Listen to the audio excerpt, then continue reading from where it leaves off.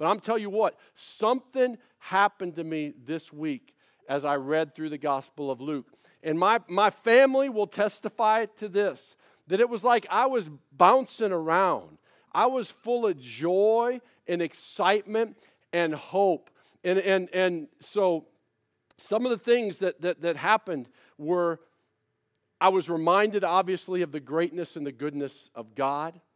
But I was also challenged in a few areas of my life, and I might share a few of those as we dive into this message, this overview of the Gospel of Luke. But I was challenged in some areas also. And when we come face to face with God's kingdom and His truth, and we're willing to look at it straight in the eye and submit to it, there is a joy that will jump all over you like that once you submit to God's way. Even if you're just a little off, but you recognize that and you come back into agreement with us, there's a joy that will come upon you and jump all over you, and that happened to me this week. So I just want to testify to that God's Word is living and active, and it will get you excited. Are you feeling kind of like dull in your walk with the Lord? Are you feeling a little off? Are you feeling like it's not all in, like not firing all cylinders, whatever? I'm just saying, an old guy, a pastor guy, who's supposed to, be, he's got it all together and he's always on fire. I'm telling you what, time in God's Word works. It has its work with us, and it'll get you bouncing around, jumping around, and excited and sharing it with others, and that's a good thing. So, Lord, have your way with us today as we dive in and just take a look at what you have for us in your Gospel of Luke. We love your Word, and we love you. In Jesus, your name we pray. Amen. All right, welcome back. Mission 27. It's not 2027, it's only 2023, but the mission is going through the 27 books of the New Testament this year. The Lord just said, do it, and so we are doing it together. Each week we are reading through a book of the New Testament together. You can read ahead, that's always encouraged, but I want to ask you to do this. Whatever book we're on this week, definitely read that book this week. You can read others too, but definitely read that book this week. There's something about unity. Pastor Phil was talking about that as we were taking communion. This is a way for us to be unified, all literally on the same pages together. So we've read through 3 books already of the New Testament. Started with the Gospel of Matthew. Then we went to Hebrews. Like, what in the world? Why is he jumping all over the place? And then we went over to James. These 3 books have one thing in common. What is it? Primarily written to Jewish believers. And we saw all this thing about fulfillment, about how Christ was the fulfillment. We saw the tie-in that the Old Testament and the New Testament have together. It's one story. It's His story. It's not broken up. The Old Testament is not old news. It's God's news about Jesus through and through, from Genesis all the way through the good news of Jesus. Today we're going to look at the letters that pertain to the Apostle Paul. And then after those books, see, I got a rhyme and reason for this. And I'm going to share it with you because people are getting a little squirrely and antsy. And I haven't gotten hate mail yet, but I feel like it's almost coming. Like, what are you doing? What book is next? Why are you doing this to me? Just go through it in the order that they gave it to us. And so here's the rhyme and reason, okay? We started with the 3 books primarily written to the Jewish audiences. The next thing that we're going to do is we're going to go to the books that pertain to the Apostle Paul. Then we're going to dive in to those books of the New Testament that are related to the Apostle Peter. And finally, we're going to finish off with the books of the New Testament that are associated with, written by, and brought to us through the Apostle John. You got it? All right. And just so happens that brings us back to a gospel at the beginning of each one of these little segments of our study. It's exciting, and I'm having a ball with it already. So today, we're launching into the books associated with the Apostle Paul. And we're going to start with the Gospel of Luke. And you might be thinking, why Luke? What does the Gospel of Luke have to do with the Apostle Paul? Well, let's start answering that. We're going to start by looking at the man Luke. Who was Luke? Who was Luke? Well, this is one thing about Luke. Luke is the only Gentile used by the Holy Spirit to give us any scripture. He's the only Gentile writer in the Bible. The other 39 people that brought us, that the Lord used to bring scripture, were all Jewish. You know, as I thought about that, I thought, how in the world can a Christian, how in the world can anyone who loves God's word ever be anti-Semitic? I'm serious. I mean, 39 of the 40 writers of the Bible were Jewish. Our Savior, Jesus, was Jewish. People get all weirded out about stuff. I don't understand that. Can we not just realize that God chose a people? He chose to bless a people, a nation, to be a blessing to us. And I would say, we've got this, we've got Jesus. What a blessing God has given us through the nation Israel, through the Jewish nation. But Luke, the only Gentile writer in the Bible, Luke was a doctor. He was a researcher. And I come from a family with a lot of doctors. My grandfather, he was a doctor. He was actually ended up being the chairman of the board of the Mayo Clinic for many years, back in the 70s and everything. And my grandfather, he didn't come to Christ until the last 6 months of his life. Like, he was like 97 years old. And his big issue about the whole Jesus thing was, hey, virgin birth, impossible. Medically, couldn't happen. Foolishness. Resurrection of the dead, impossible. Doesn't happen. I'm going to write the whole thing off.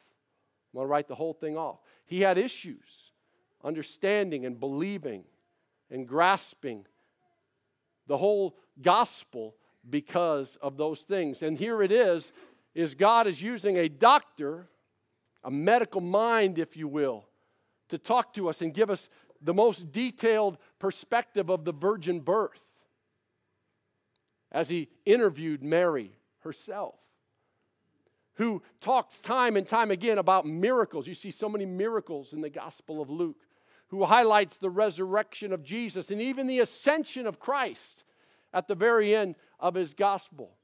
The Lord chooses to use this doctor, this researcher, to do this for us. Luke came from a place called Antioch. It was a large city in Syria where the believers, the people of the way, were first called Christians. Christians didn't name themselves that. It was a people in Antioch that called them Christians. And so Luke, coming from all the way from Syria, he traveled a lot. And as he wrote the Gospel of Luke and then the book of Acts, he did a whole lot of traveling as he interviewed people. And so he was down there at the Sea of Galilee and everything. And as you look at the Gospel of Luke, the other Gospels called the Sea of Galilee. But when you look in the Gospel of Luke, he calls it Lake Gennesaret. He calls it a lake. And so I thought the same thing. Check out this picture. Put this picture up on the screen, if you would. I don't know if we got this. Did we get this picture in there? Okay, so this is me over at the Sea of Galilee, or Lake Gennesaret. And so I'm from Minnesota. And so that's the land of 10,000 plus lakes, right? And so I've seen some big lakes that you can't even see the other side. And so I show up at the Sea of Galilee, right? And I'm thinking this is going to be a sea, like almost like a mini ocean. And I'm standing there on one side, and I'm like, I can see the other side.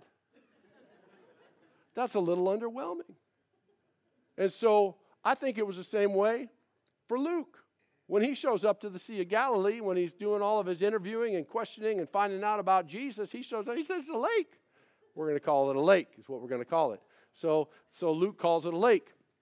The other thing about Luke, because he was a Gentile, remember when we were in the Gospel of Matthew, and Matthew called it the kingdom of heaven instead of the kingdom of God? Because as a Jew, they didn't like to speak the name God and definitely not write the name God in that way. And so Matthew chose to use the term kingdom of heaven. Well, Luke has no problem mentioning and writing the name and the word God. And so he speaks of the kingdom of God in his gospel. So again, how is Luke associated with the Apostle Paul?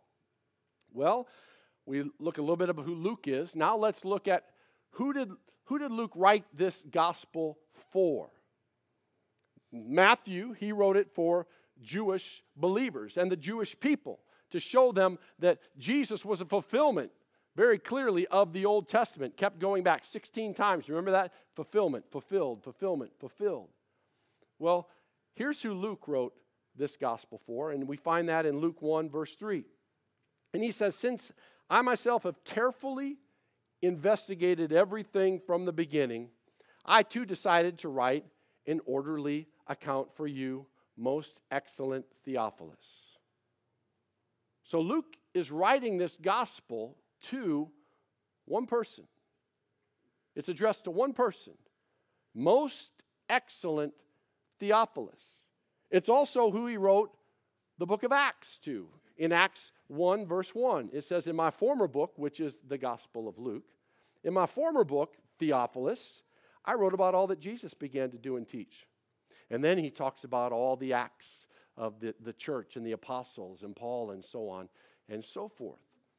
So you got Luke, this Gentile researcher, doctor guy, going out, and he's investigating the life and the ministry of Jesus, and he's writing his account to this guy called Most Excellent Theophilus. Most common theory about this guy Theophilus is that he was some kind of a Roman officer or some kind of high up ranking official in the Roman government. That's why Luke called him Most Excellent Theophilus. Now, why does that matter?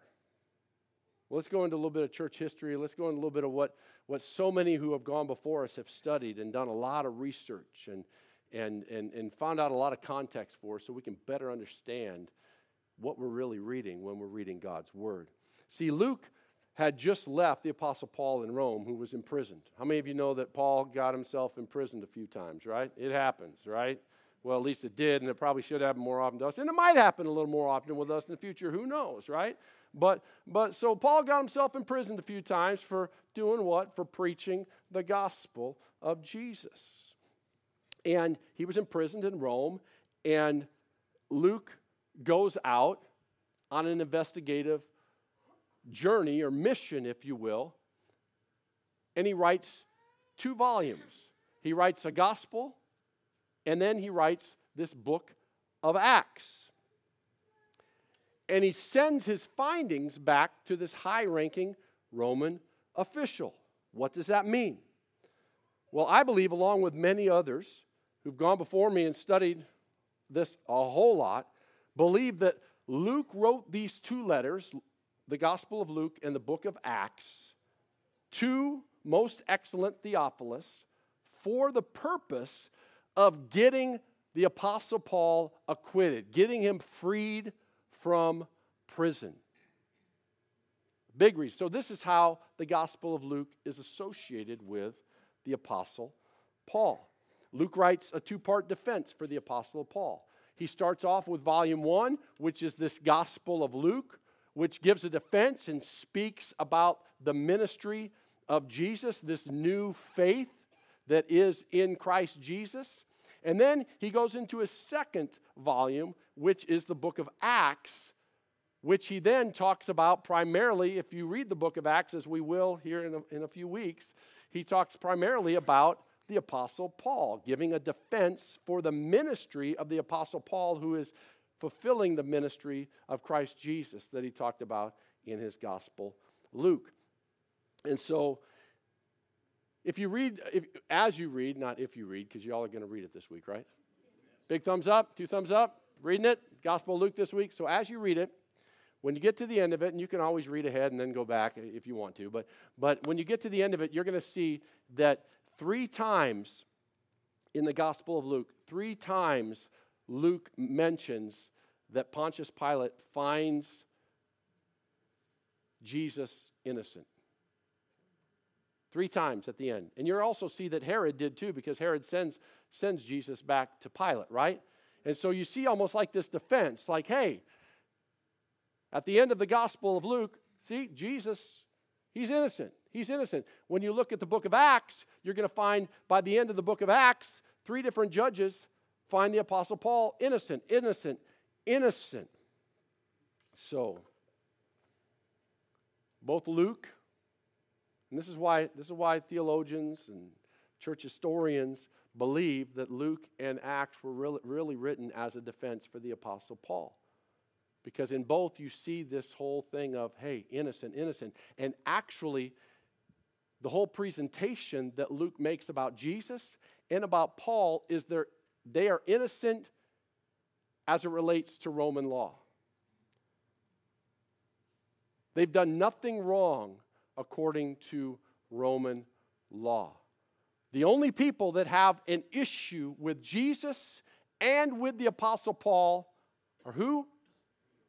The Pharisees, the Jewish religious elites that didn't want anybody moving their cheese. If you've read that little book, Who Moved My Cheese, right? They didn't want anybody moving their cheese. Don't mess with our little empire that we have here, man. We kind of like it the way it is. They're shaking it up.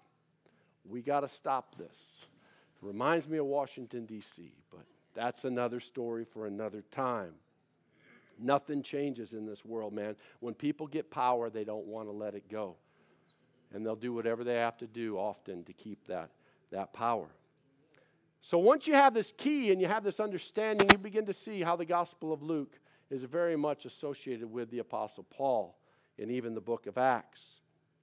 So context is so important. By the way, again, Paul found himself in prison a few times. And Luke had a lot of success. He got him released one time, and Paul got to do a whole nother one of these evangelism tours, right, where he got to get a whole nother group of churches started, a whole bunch of more communities, all understanding the gospel of Jesus. But ultimately got imprisoned, and it was over. It happens when you follow Jesus. Jesus says in this life you will have troubles. So it happens. Let's dive into the Gospel of Luke. We're going to first just look at some of the uniqueness of Luke's gospel. So point number one is the uniqueness of Luke's gospel.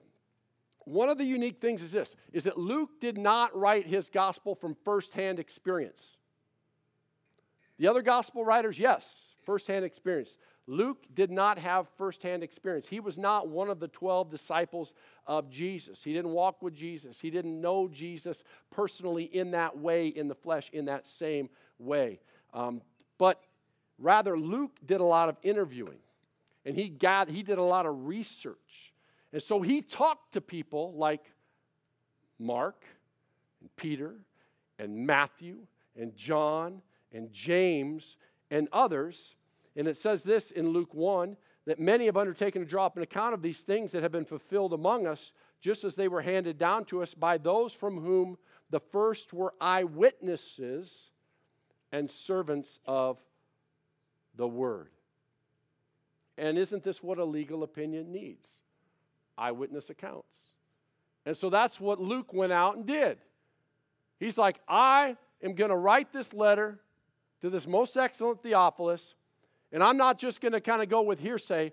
I'm going to get eyewitness accounts of this whole thing called Jesus and the gospel. So that's what Luke did for us. Now, I want to put up a chart here that I found. You're not going to be able to really read it or look at it. That's not the point. The point is this, is that third column that you see on the screen, that's the Gospel of Luke. The Gospel of Mark is the second column to the left. That's the shorter one, right? It's the shortest of the Gospels and the shortest amount of content. I want you to see all the yellow in column C. All the yellow in column C is all the unique stuff that you find in the Gospel of Luke that is not in any other gospel. So that's why I put it up there. There's a lot of unique stuff. There's a lot of things that you're only going to find in the Gospel of Luke and not in any of the other Gospels. Luke did a very good and a very thorough job investigating and putting together this defense and this material for the most excellent Theophilus. Okay. Most of Luke's material about the birth of Jesus came directly from Mary. He interviewed her. He sat with Mary and talked with Mary. How did this happen? Mary, how did this all go down? I want to hear your perspective. And so he got Mary's perspective, and he shared that perspective with us in his gospel. You have things like Mary's song. When you look in the Gospel of Mary early on, there's this old little section called Mary's song. You don't see that anywhere else. But he spent good time with Mary. He heard her heart, how impactful this was, how beautiful this was. You have the interaction that Mary had with Elizabeth. Remember, Elizabeth is John the Baptist's mother. And you have that whole story and that interaction. I mean, could you imagine how that would just pull you in as you're sitting here talking with Mary, and she's talking about, yeah, I went and saw Elizabeth, and like we greeted, and the baby inside of her leapt, and it was just like this miracle, God show up moment kind of a thing. Luke captures that for us. I believe it's an amazing picture that when Jesus shows up in somebody's life, kind of like what happened to me this week, you can't help but leaping for joy. It changes you. It causes you to come alive.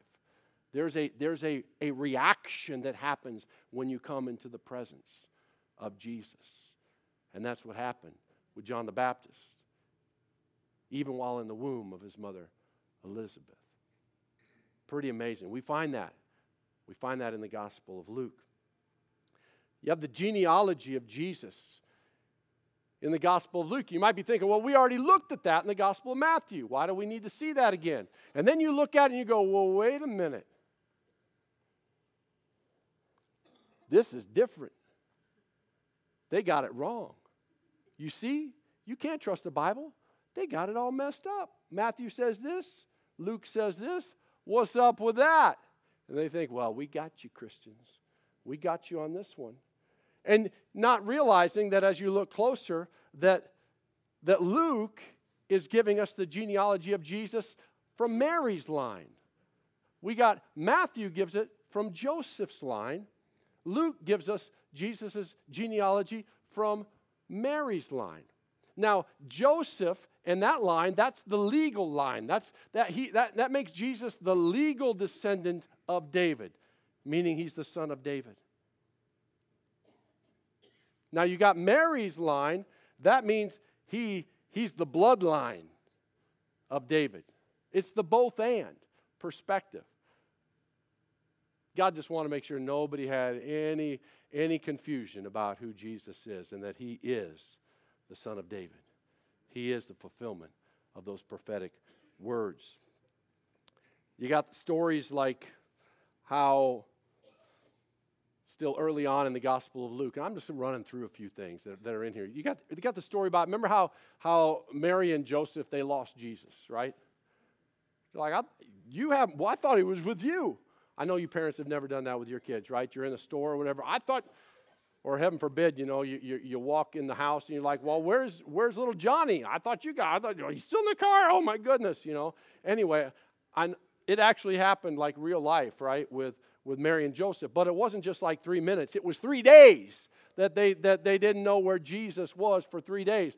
But we see that story. So like it's important though. Jesus had just turned 12 years old. Do you know what happens in the Jewish nation when a young man turns 12? Yeah, he goes from a boy to a man, right? From a boy to a man. It's called a bar mitzvah, right? So when a boy is a boy, he's mom's responsibility. He really is like a mama's boy. And mom's in charge of him, and mom has the main responsibility for that boy. But when the boy becomes a man, he becomes the father's responsibility. And from that moment on, it's the father who was supposed to bring his son along with him and teach him and train him and to bring him as part of the work that he is doing. I wish we saw more of that in our culture today. I think that's so healthy and so missing in our culture today. And so Jesus just turns 12. Mary and Joseph spend a little bit of time in Jerusalem with Jesus. They take off, and all of a sudden they realize, where's Jesus? Well, Mary, I thought he was with you. Isn't he your boy? And she's like, hey, buddy, he became a man. He's your responsibility now. What are you talking about? And they're frantic, and they run back to Jerusalem. They find him in the temple, and Jesus says this. Jesus says, didn't you know that I had to be in my Father's house? He just became a man. It was time for him to be about his Father's business. Even at the young age of 12, Jesus knew who he was. And he knew whose business that he was to be about when he walked on this earth. Yet he submitted himself to his earthly father, Joseph, and went back with him and helped him in the shop and did all of that. Isn't that beautiful? Isn't that amazing? Look for those things as you read God's word. Those deep things, those aha, wow. That's beautiful kind of moments that God reveals to us. You're going to find those in the Gospel of Luke. Luke also includes something else unique. Yeah, so Jesus gets baptized by John the Baptist. And John the Baptist had an issue with that. He didn't really feel like he was worthy to baptize Jesus. And I get it, man. I mean, come on. John the Baptist knew who he was and knew who Jesus was. And I get it, but Jesus wanted to be this example, and he was water baptized. And I just want to take a moment and say, water baptism is not optional. It's not. It's an act of obedience to our Lord and Savior Jesus, who in his Great Commission told us to go baptize people in the name of the Father, Son, and the Holy Spirit. Teach them all that I've commanded. So I just want to encourage you, if you've not been water baptized, I really would love for you to contact one of us here at the church. I'd say Pastor Phil, contact Pastor Phil, and he'll help get things set, and we'll get you dunked in that water. We'll get you baptized into Christ Jesus right away. It's important. You don't have to be baptized to be saved, but if you're saved, you will want to be baptized. You will want to be associated with Christ in that way. It's a beautiful thing. And even Jesus, the one you would think, why would he need to be water baptized? He's God incarnate. Yet he humbled himself to that place of water baptism. And here's what happened. The Gospel of Luke discovered something in his investigation of Jesus. He discovered that when Jesus came out of the waters of baptism, that he prayed. You're going to find a whole lot about prayer in the Gospel of Luke. A whole lot about it. So he comes out of the waters of baptism and he prays. And what happens when Jesus, after being water baptized, prays? The Holy Spirit comes upon him. And he is overcome, baptized in the Holy Spirit at that moment, and then launched into his earthly ministry after that. He's water baptized. He prays. The Holy Spirit comes upon him, and he's launched into earthly ministry. I would say, man, if that's how it works with Jesus, how much more do we need? All of those. All of those. So, Luke is purposeful about presenting the baptism of the Holy Spirit. You will see it in the life and in the gospel of Jesus here in Luke. You're going to also see it all over the place as we get into the book of Acts. The importance of the baptism of the Holy Spirit. Luke's version of the Sermon on the Mount is different. And it was a sermon given on a plain, not on a mount. And people, again, go, see, man, they got it all messed up in the Bible. And then in Luke, it uses different words in the sermon. I mean, one of these dudes, Matthew or Luke, got it wrong. Somebody got it wrong. And we don't understand that Jesus went everywhere preaching the kingdom. He went everywhere giving this message of the kingdom. Blessed are the poor in spirit. As he's on the mount, giving the Sermon on the Mount. And he's in another place, and it was a flat place. It was a plain. And he's giving this message about the kingdom of God. Blessed are the poor. In this case, he doesn't say poor in spirit, but he just says the poor. And then he goes on in this version of this sermon. Like, by the way, if I gave this sermon a week from now, the same one, even with the same notes, it would come out different. And you'd go, man, he messed it up. Jesus, it's recorded in the Gospel of Luke, in this sermon on the plain, very sermon, similar to the Sermon on the Mount, but he'll say, blessed, blessed, blessed, and then he'll say, whoa, whoa, whoa. Not like, whoa, whoa, whoa, stop, stop, stop. but like damned. That kind of woe. Cursed. You're like, Jesus said that? Jesus said that. He said that. Jesus went everywhere and he preached the kingdom. He talks about, you read in the different Gospels about how Jesus tells us to go be salt and light, right? You're the salt of the earth. You're the light of the world. Go be salt and go be light. And the Gospel of Luke gives us a little bit different perspective on the whole salt and light thing.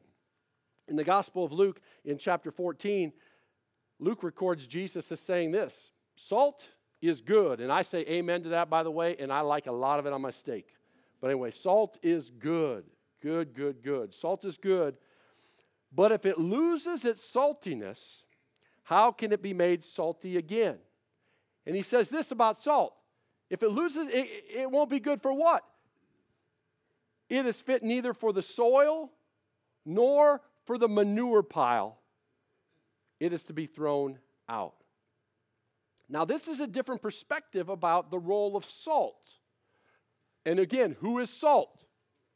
We are the salt of what? The church?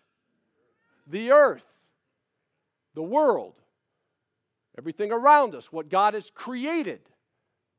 And what is created to ultimately glorify Him, but it's messed up. Our job as salt, according to the Gospel of Luke, is to help make good things grow so that we would be fit for the soil, to help make good things grow, but also to help keep bad things from spreading. That's why you put salt on a manure pile, to help keep the bad things from spreading, like the odor, the disease, and all of those types of things. And I'm going to say right now, our world needs a church that is this kind of salt. Not just like table salt that, man, we flavor everything. We make everything taste a little bit better. Isn't that awesome, right? Although I do love table salt too much, but I love it. But the world needs a church that's going to help good things grow and help prevent bad things from spreading. That's our role. We're the salt of the earth. And we have to get out of the four walls of the church if this is going to happen. We got to get out there and be this kind of salt, fertilizing the good, helping prevent the bad stuff from spreading. And we do it for His glory. Let's go to point number 2. You've got the power of the parable. You're going to find a whole lot of parables and a whole lot of Jesus and teaching and the kingdom presented in these parables. I love parables. They're awesome because they make you have to sit and think. You know, it's good to have to think a little bit. Not just go to OpenAI, GPT, and just put in something and let it spit out the answer to you. That's a scary future, but anyway. The parables. Luke, in my opinion, of all the Gospels, best demonstrates how Jesus is the master of the parable. Unbelievable what Jesus is able to teach through these parables. 2 unique, the most famous of all parables, I would say, that are out there are found actually in the Gospel of Luke and only in the Gospel of Luke. And the first one is the parable of the Good Samaritan, which is found in chapter 10 of the Gospel of Luke. How many of you like that? The Good Samaritan story. It's unbelievable. How important is that for us to understand the kingdom of God? Is that parable about the Good Samaritan. It's so important. How important it is for this world to actually hear that parable and that story of the Good Samaritan. Super important. In fact, it's that particular parable that I actually share when I do the fundraising at the annual gala for Ascend, which is the ministry that does the iHelp stuff as well as a lot of other stuff. And they always have me kind of do the close and ask for the money. Aren't you glad I don't ask for money every single Sunday? If I did, I'd be good at it. Y'all would be, selling your houses and all that. But anyway, I'm just saying. So they asked me to do that as Ascend. They asked me to do the big ask for the money. And I share the parable of the Good Samaritan. I let Jesus' parable do the ask, do the heavy lifting. He's better at that than I am, right? And so, Good Samaritan, look, when someone's in need, we don't just walk by them. We don't, instead, what do? We stop and we help them. We give them what we have. And this is what I love about this. And I think this is, in my opinion, the bigger picture of why Jesus even shared this parable, because this is exactly what God has done for humanity. We're lying there, bleeding out, dirty, broken, foreigners, actually enemies of God from a different nation, enemies of God, bleeding and dying. And what has the Lord done for us? Did He walk by us? Does He walk by the lost and the hurting and the dying? No.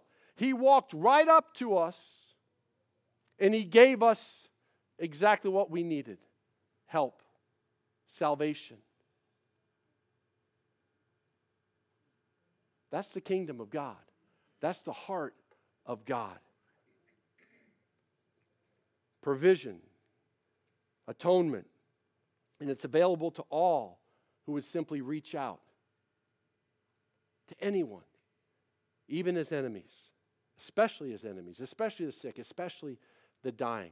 Then you have the other amazing parable, which is the prodigal son. How many of you enjoy that one? That's a good one, right? Some of you are like, yeah, I've been there, done that. Lived that one out myself. But which part of that did you live out? We're going to look at that in just a second. Were you the younger son or were you the older son? We're going to look at that in just a minute. Anyway, both these parables, they offer such an important perspective on the heart of God for humanity. You want to get and expand your understanding of God's heart for humanity, read the Gospel of Luke. Read it. Listen to the heart of God. It's not all gushy-gushy either. But it's real. It's deep. It's sacrificial. Through and through. Especially for the lost. Especially for backsliders. But we miss so much of the depth of what God is really saying in His Word and in these parables that He gives us. Why? Because we do what we do. And we chop things up. We chop up God's Word and we just disconnect things and we lose the bigger picture and we lose the flow. We talked about that in the first message as we launched into Mission 27. It's good to get into the weeds. It's good to go deep. It's good to pick one statement and really unpack that statement. But if that's all we're doing, we're missing the connection that God has and the bigger meta-narrative, the bigger story and perspective that God wants us to have as we get the entirety of what He's saying in His Scripture. That's why I want you, as much as possible, at one sitting, as much as possible, read through the entire book each week. And then you can go back and take different segments. But as much as possible, one sitting. It'll blow your mind. I'm telling you, some things will happen that haven't happened before as you're in these books, if you'll sit through. But it's 2.5 hours. When's the last time you watched a movie that was 2.5 hours? Probably not long ago. When's the last time you spent 2.5 hours on social media? Don't raise your hands. And it's not just the young people either. You can do it. Set it aside. God woke me up at 4 a.m. to do it. If that's what it takes, I pray that that's what He does to you. Maybe 3 a.m. for some of you. Maybe 2 a.m. You're like, that's a curse. No, that's not a curse. That's a blessing that I'm praying over you right now. That had me jumping and bouncing up and down all week because of that. So good. But look at the flow. Look what happens when we actually don't chop things up. When we allow God's Word to flow and say what it has to say in our lives. Look at these parables. It's in the parables that we find in Luke chapter 15. When you're in Luke chapter 15, you're going to see a whole host of parables. They go all the way through Luke chapter 16 and on and on and on. So rich. But they're not all disconnected from each other. It's not like, oh, here's a cool parable. Here's a cute little one over here. Oh, I'm going to take this one to apply it here and this one to apply here. They're all related, man. They all have something to say. At the beginning of Luke chapter 15, we read this, and it's all set up. Luke sets up the whole scene. He says, hey, now the tax collectors and the sinners, he didn't say hey, but I put hey in there. Hey, the tax collectors and the sinners were all together around to hear Jesus. Who was sitting around to hear Jesus? The tax collectors and the sinners.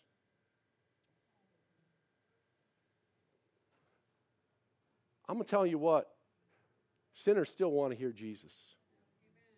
They do. Y'all saw that movie, Jesus Revolution? Went and saw it Thursday with Velvet. Whole bunch of sinners back in the late 60s, early 70s. They wanted to hear Jesus. Whole bunch of sinners in our world today, they want to hear Jesus, and they need to hear Jesus.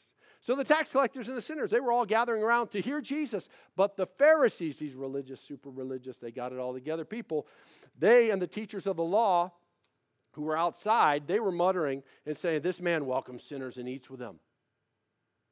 Oh, Pastor Eric goes to a CrossFit gym where they play yucky music and use the F word.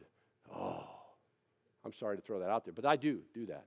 And it bothers me sometimes. But then I realize, you know what? God has me there for a purpose.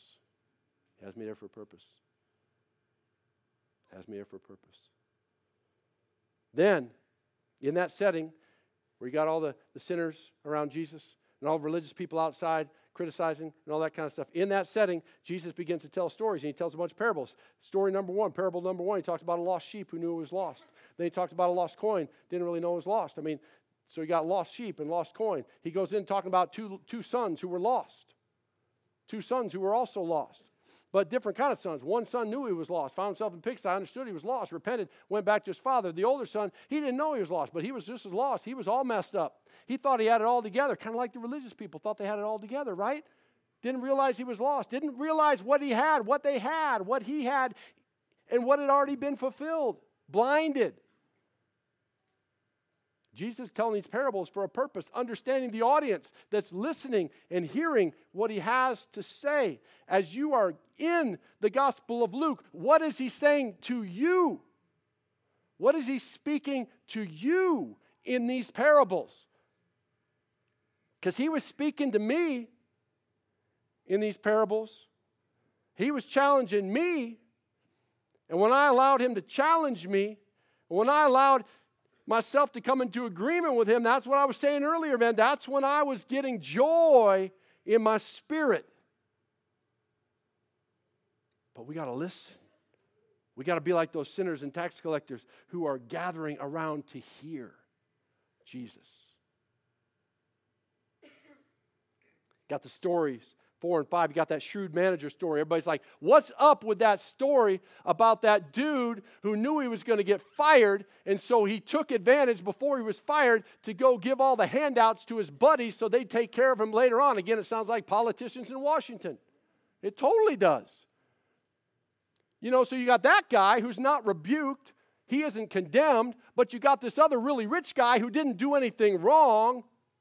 All he did was use his wealth for himself, but he's condemned to hell, where the other shrewd guy who did this crazy stuff, he's like applauded. What's the difference there? Well, hey, one person actually used what they had in their influence to help others. The other one took everything he could get for himself.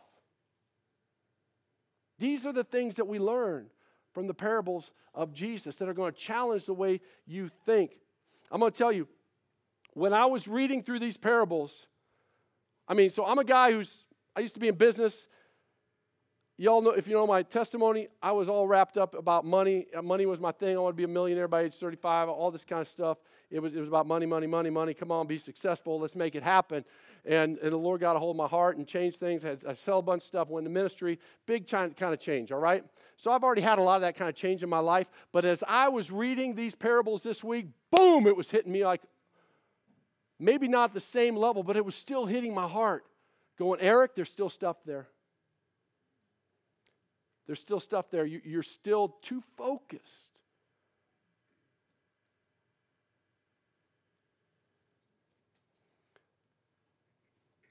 You're going to find in the Gospel of Luke, man, he has some strong words to say about wealthy people. And everybody in this room is wealthy. I'll tell you right now, you're all wealthy. You all are wealthy.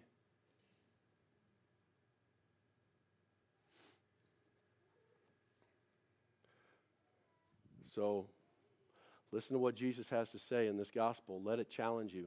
Let it change your thinking and walk away full of joy. It's good. It's good stuff. But all these parables, they build on each other. And they teach us the bigger picture of God's kingdom and God's way. And they warn us, especially against being religious, especially about putting our hope in money, especially about living our lives to gain wealth and to make sure that we got it all together and that we die with enough. Foolishness, y'all. It's just foolishness.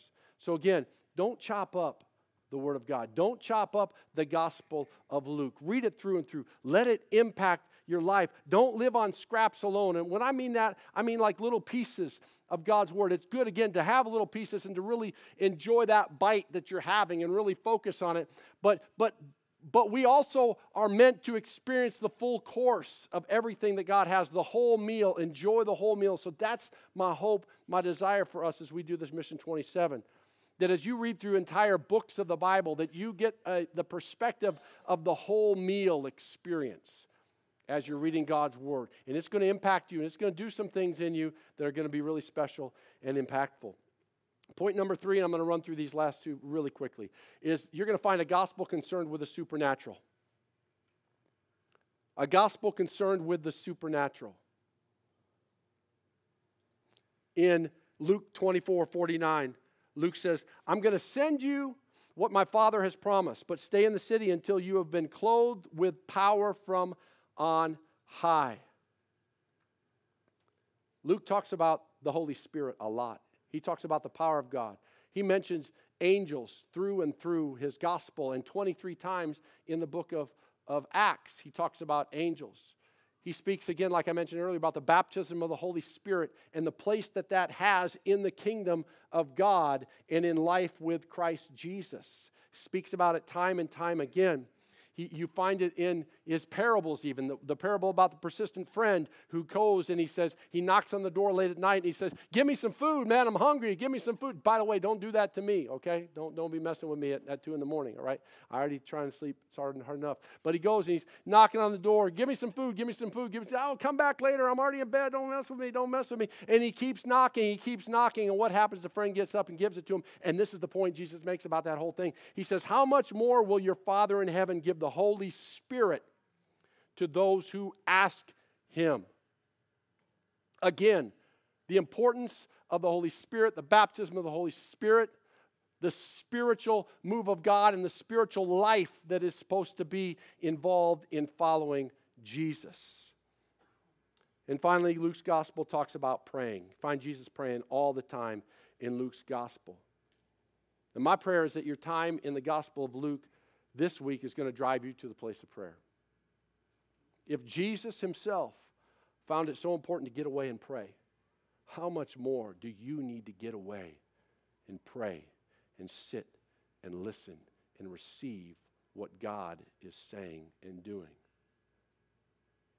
I'll go ahead and answer that for you. You need it. A lot. A lot. And then finally, the Gospel of Luke is a gospel for the people. Can you say it's for the people? For the people. Anyway, it is. It's a gospel for the people. It's a gospel for everybody. Matthew, he highlighted Jesus as the King of the Jews. Here's what Luke has to say. Luke declares Jesus to be the Savior of the world, and he underscores this big message, and he says that my house, he has Jesus saying, my house shall be full. He's the Savior of the world, and his house shall be full. All kinds of people that Jesus ministers to, we find in the Gospel of Luke. We already talked about sinners and tax collectors. He ministered to prostitutes. He ministered, you talk, well, they're sinners. You're right, they are. But anyway, he ministered to the poor, to Gentiles, to widows. All through his ministry, Jesus did this. But Luke wants us to really understand that Jesus came for all flesh. He came for everybody. And that's a message that we see through and through the Bible. Jesus didn't come just for a select group of people. He came for everyone. For God so loved the world that he sent his son Jesus. For all who would believe, all who would receive him.